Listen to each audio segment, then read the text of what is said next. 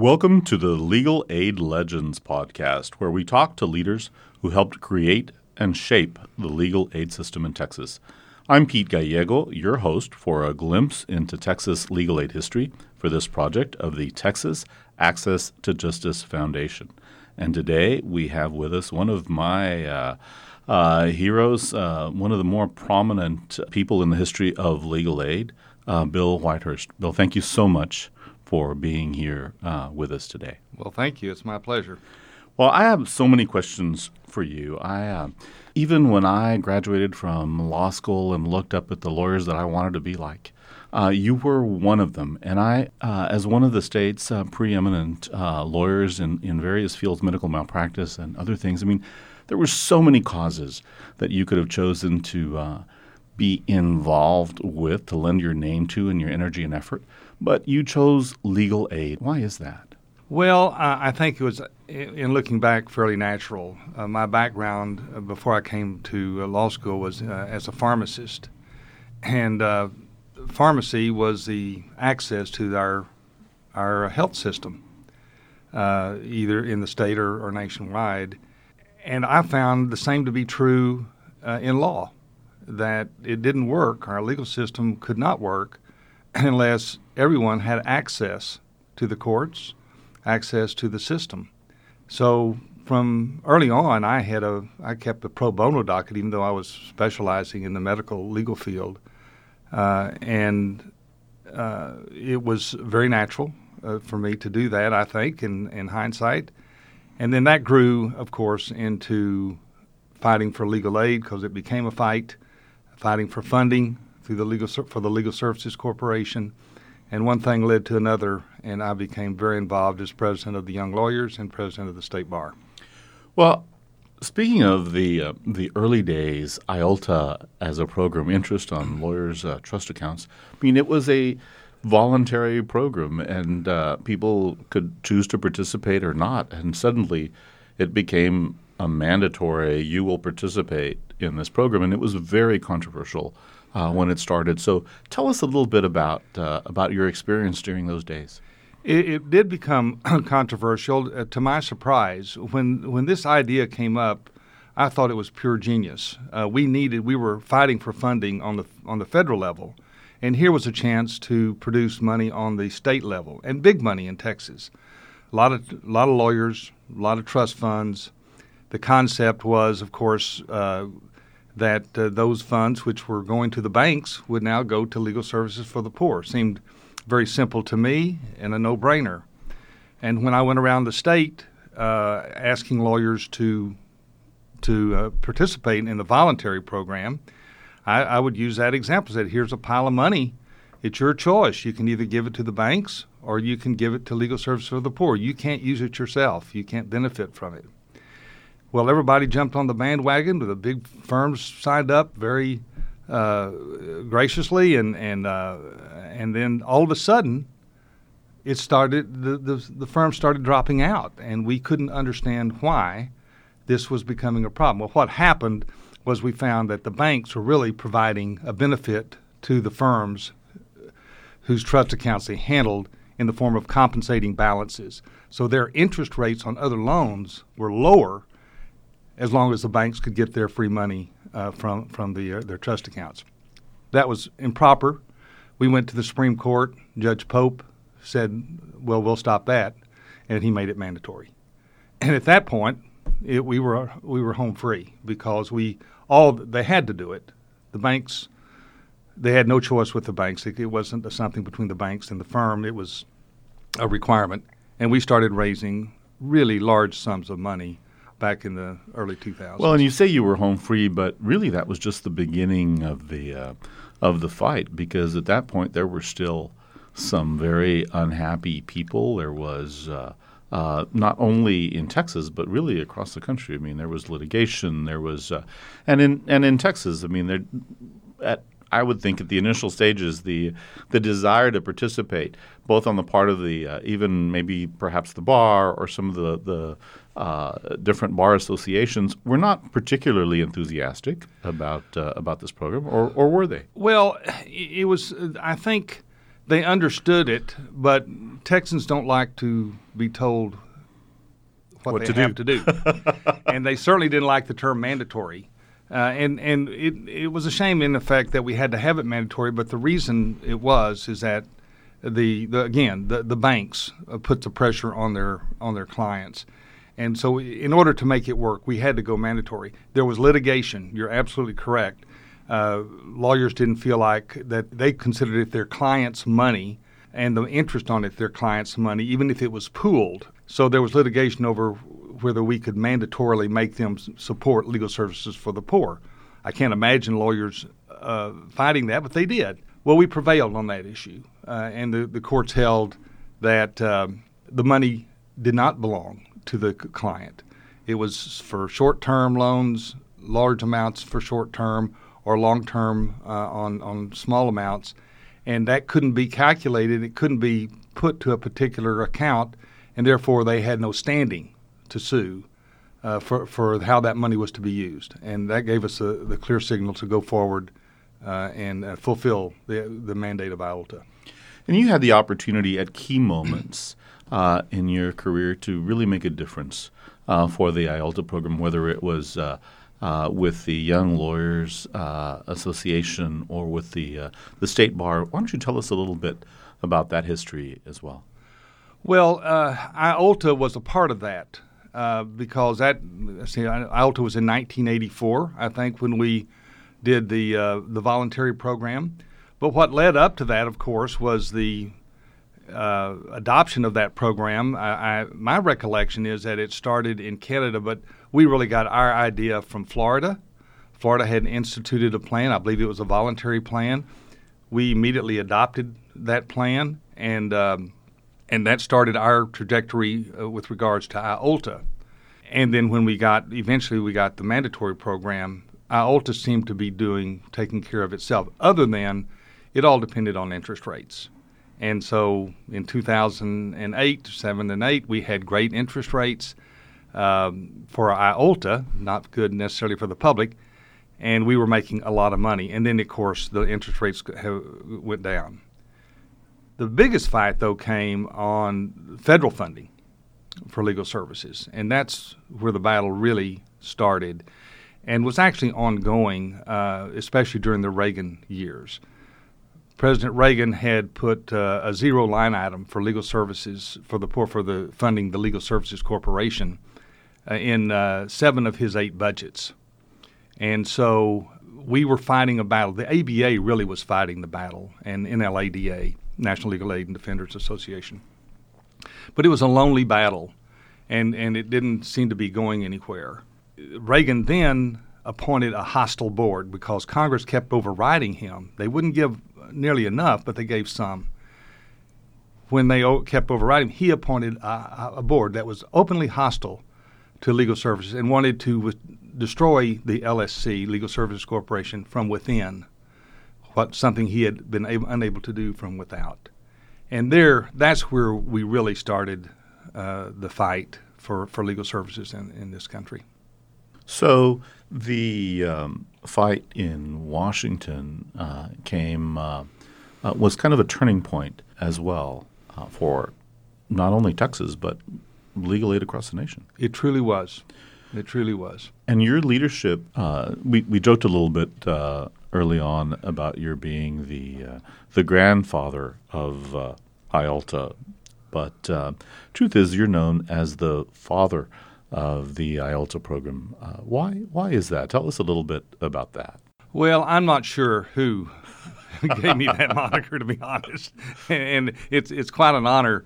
There are so many others who were playing big roles in fighting for legal aid, supporting legal aid. The turning point really was a meeting in El Paso.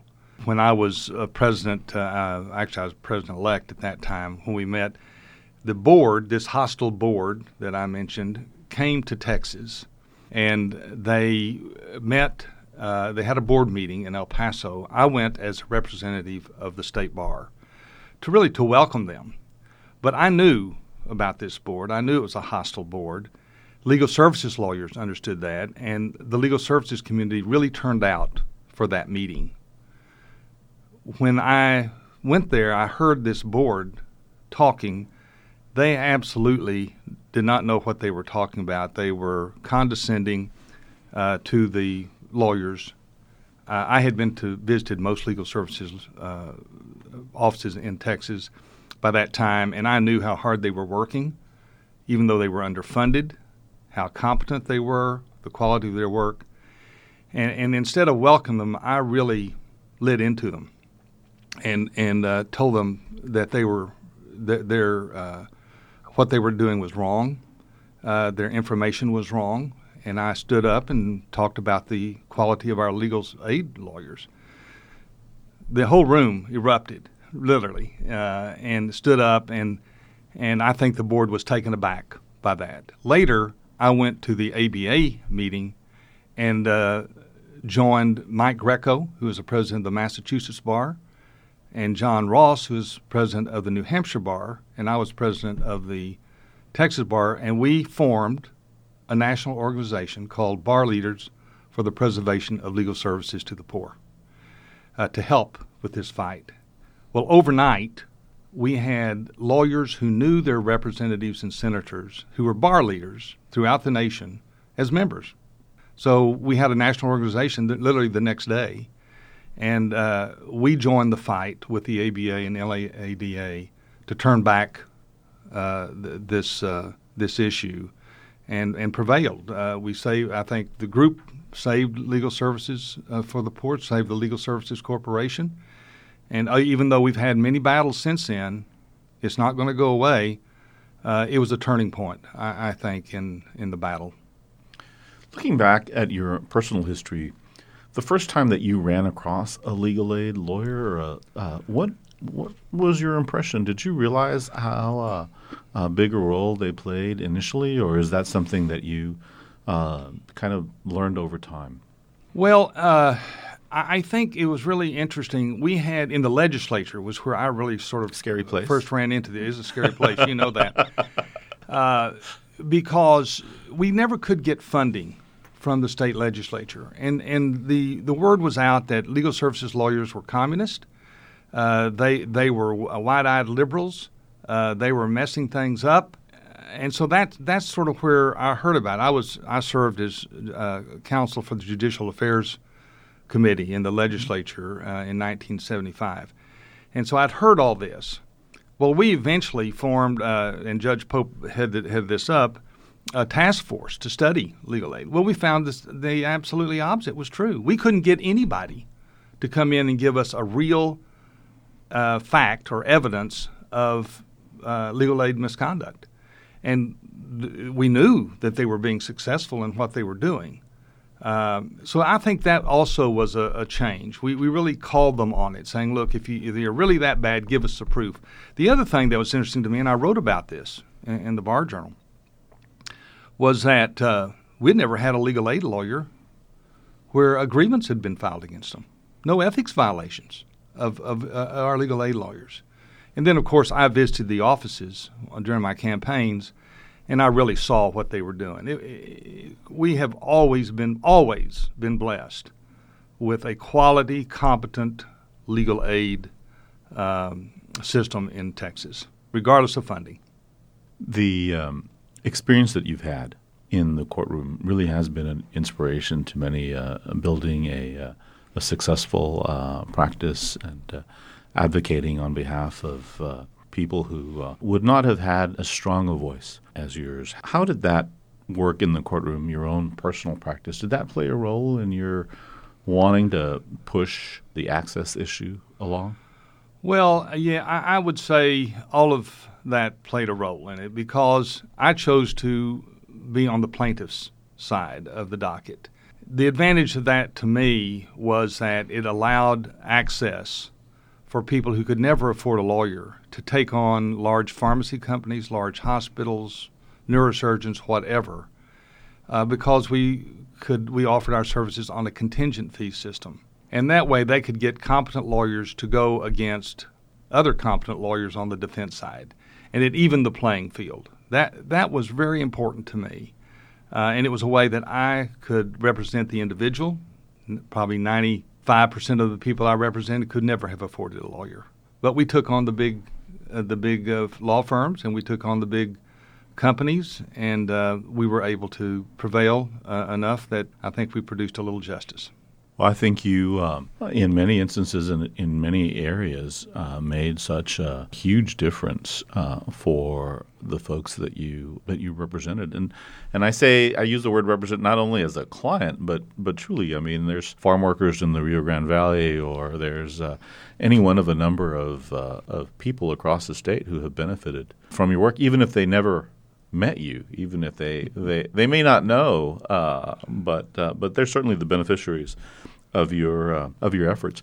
Let's talk about you told us a little bit about the early days, but as you look at the legal aid system today from what it was, what's the biggest difference to you, and what is it that you're most proud of as you take us along those changes? Well, it's quite a change. It's quite a change in those who are involved in the effort. The key was the Access to Justice Commission. I chaired the Standing Committee on Legal Aid and Indigent Defendants for the ABA, and that was after IOLTA had become established in virtually all states by that time. But we still were having trouble getting the states to concentrate, to focus on legal aid, on pro bono and all of that. The idea of the commissions was to get, we knew the formula, we discovered the formula, was to get the Supreme Court, the state Supreme Court involved. And that was what we turned our efforts to, was creating access to justice commissions in all the states, just as we had done with IOLTA. Texas, and I give Justice Deborah Hankinson a lot of credit for this. I give the entire Supreme Court of Texas from then until now great credit for what they've done. They really jumped on this and not only became the state leader, but became national leaders. Texas now is a national leader in the Access to Justice Commission system. It has created a total focus on pro bono. It's created a fundraising arm to raise additional funds, and it's made legal aid and access to justice a primary number one focus in Texas, leading the nation in that effort. The downside is that the need for legal services for the poor has increased. Texas population has increased. The gap between the rich and the poor has increased. And even though at that time we were only meeting 20%, even with our renewed effort, we're probably only meeting about 10% of the real need in Texas. So that's where we are right now. That's a pretty amazing, I mean, it has grown exponentially. More lawyers are involved in providing legal aid than have ever been provided before, helping more people than they've ever helped before. But we haven't been able to catch up with it. And do you think it is a question of commitment on the part of lawyers or legislative leaders, or is it simply a function of statistics and numbers? So many people are moving to Texas that we just haven't been able to catch up. Yeah, I would hate to say it's ever just a numbers issue. I do think the commitment is greater than it ever has been, but it could be so much greater, so much more. There's so much more we can do. I do think, though, for us to have any hope of ever closing that gap, we're going to have to change the economics of the access to justice. It costs too much. That will have to change. When, I don't know, but it'll be a long-term effort. I do know this, that whatever we do, it will always be a requirement for the lawyers, especially the lawyers, but non-lawyers as well, to focus and enlarge the effort for legal services for the poor. Access to justice is the key. It will not work. Our system will not work, and it is not working unless everyone has access to the legal system. We really have seen that in on the border, immigration issues. We know that if individuals finding themselves in that situation have a lawyer, the success rate is in the 90% range.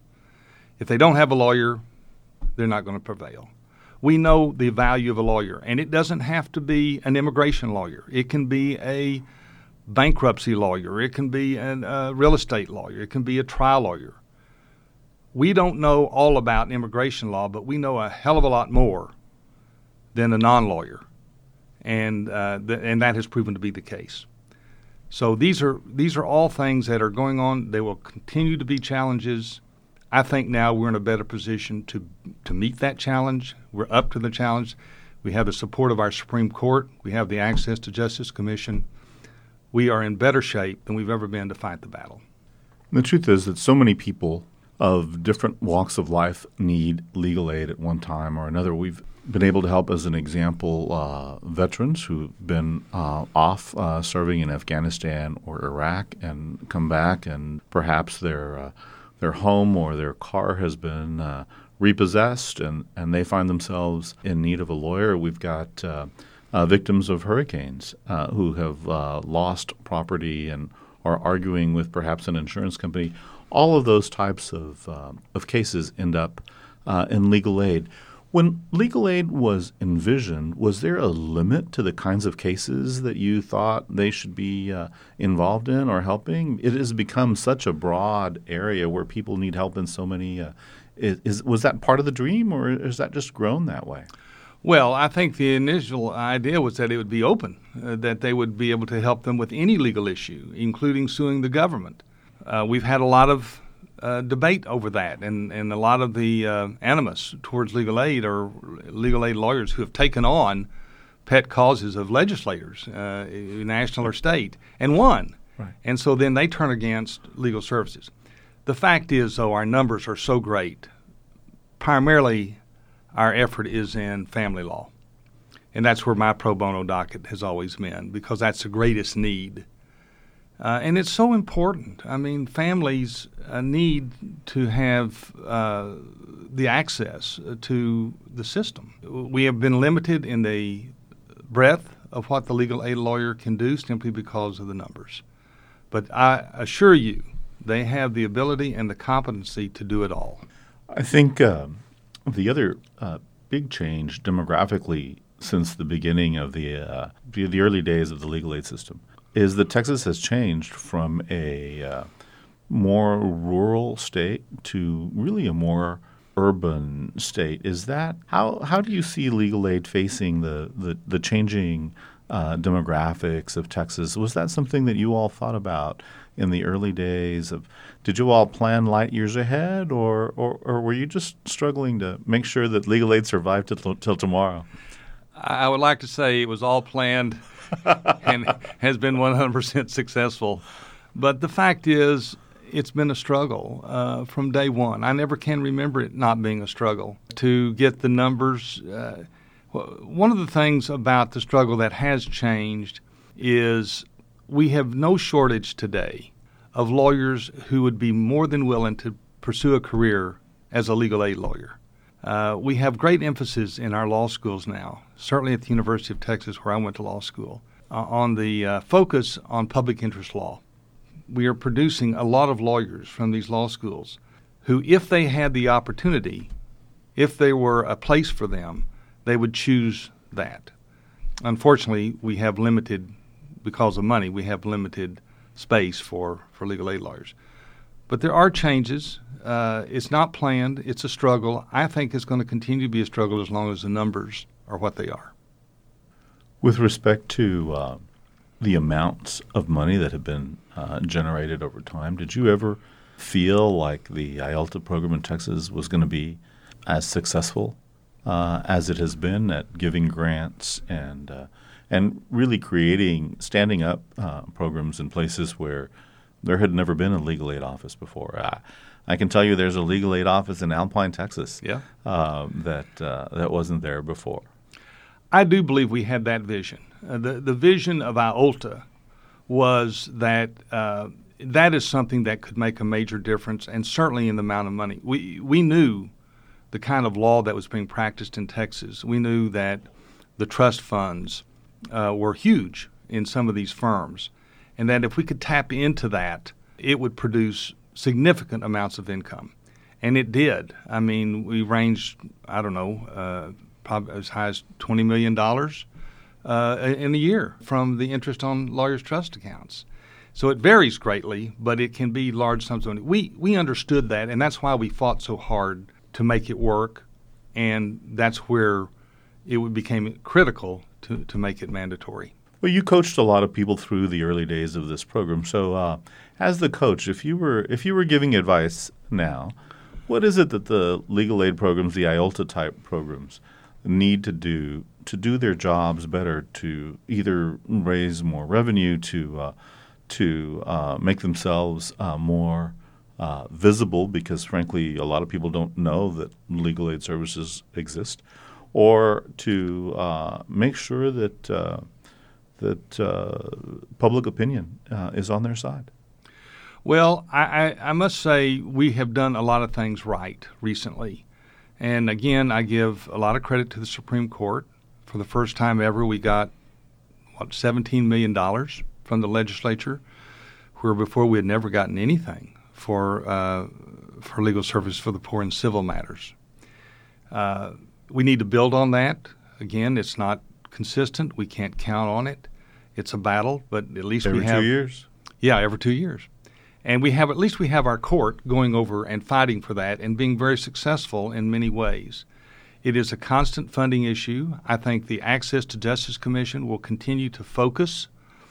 Before, when it was the state bar, only the state bar, it was whatever the president focused on. My focus was on legal services for the poor. But there was no assurance the next president would want to focus on that. Where the Access to Justice Commission has created a constant focus every day, every month, every year on legal aid. I do not believe there are any lawyers who do not know that there's such a thing as legal aid in Texas. I can't even imagine that. We have done at least that. That does not mean that they're involved. That does not mean that they're contributing. That's an ongoing battle. The other wholesale, the large changes will be changed in making our legal system more economic, in affecting, improving our economy for the poor, raising the poor out of that so that they can have access to the legal system without going through legal aid. Well, you convinced many, many, many juries over your time that you were right. So how would you convince the jury, the public in Texas, that the investment in legal aid is worth making? If you were arguing that case to the jury today, what would you say? Well, I would say what I've always been saying. It's just as important for the wealthy to have a legal system where the poor have access to it. It's good for everybody. It's good for our society. It's the only way our system can really work. And if they would really sit down and think about this, they would understand that if you deprive any segment, certainly any large segment, such as our poor population, of access either to the health system or to the legal system, our society will not work. Our system won't work. And we've seen it happen. We know that. And I think we have to keep explaining that to them. But the gap is a significant detriment to the advancement of our society because it prevents access of our poor to both the health system and the legal system. For those people who are interested in joining the fight to expand legal services to the poor, who are interested in helping make sure that more people are served, what would you say to them? How would they go about doing that? How do you get involved? How do you join the fray? There's so many ways to do it today. One, most of the major local bars have clinics that lawyers can participate in. We have started a program in Texas. Terry Tottenham, when he was president of the state bar, created a program for veterans. That program has been replicated throughout the United States now. Our Access to Justice Commission has focused on veterans. We have done a great job of increasing the amount of funding for access to justice to veterans. There are many opportunities in clinics to participate in helping the veterans. Again, every lawyer ought to have a pro bono docket, primarily in family law because that's where it's greatly needed, but others as well. And that will all make a difference. It makes a big difference. But remember, the numbers are pretty significant, and we need to all participate. It can't be just a few. Well, as we close out today's segment, Bill, I want to thank you for being here. I also want to tell you, let me close out on one thing. My first job, straight out of law school, was working in the medical malpractice section of the Texas Attorney General's office. Okay. And I used to love, whenever I found out that you were trying a case, I used to love to go watch and sit and watch you either pick the jury or do the opening or do the closing or even, and certainly the examination and cross-examination of witnesses. I was, as I said from the beginning, you've always been someone that I've really looked up to. Tell us a little bit more about your career as a lawyer and how you started and how you went in, and we'll end on that note. We'll end on Bill Whitehurst, the lawyer. Well, thank you for your kind words. I was in the JAG. Right out of law school, I had an Air Force ROTC obligation. So I became a JAG lawyer for the Air Force and had a real break when I was stationed in Okinawa for 2.5 years defending felony cases. So that's where I got trial work. I didn't have a mentor, but it was like being thrown in the ocean and told to swim, but it worked. When I came back, I was lucky to have a mentor like Matt Kidd. And I knew I wanted to do litigation. That was very clear to me. And, of course, in my medical background, it was obvious that I would go into the medical legal field. I've been blessed with great success in that area. I think the key is believing in your client. You can't be a good trial lawyer. You can't convince a jury if you don't believe it yourself. That's probably the key to my success for whatever I've had. I will tell you it's been a wonderful career, but not just because of my work in in malpractice, but also because of the variety of my profession of working with the bar, working with lawyers all over the state, becoming a state and national leader for legal services for the poor. That has enhanced my career immeasurably, and in looking back, that, along with managing a family, has been a wonderful, wonderful career for me. Thank you so much for all that you've done for legal services in Texas. It's a pleasure to have the father of IOLTA here with us today. Soon to be great-grandfather. This is Pete Gallego on behalf of the Access to Justice Foundation. Thank you for joining us today. Thank you, Pete.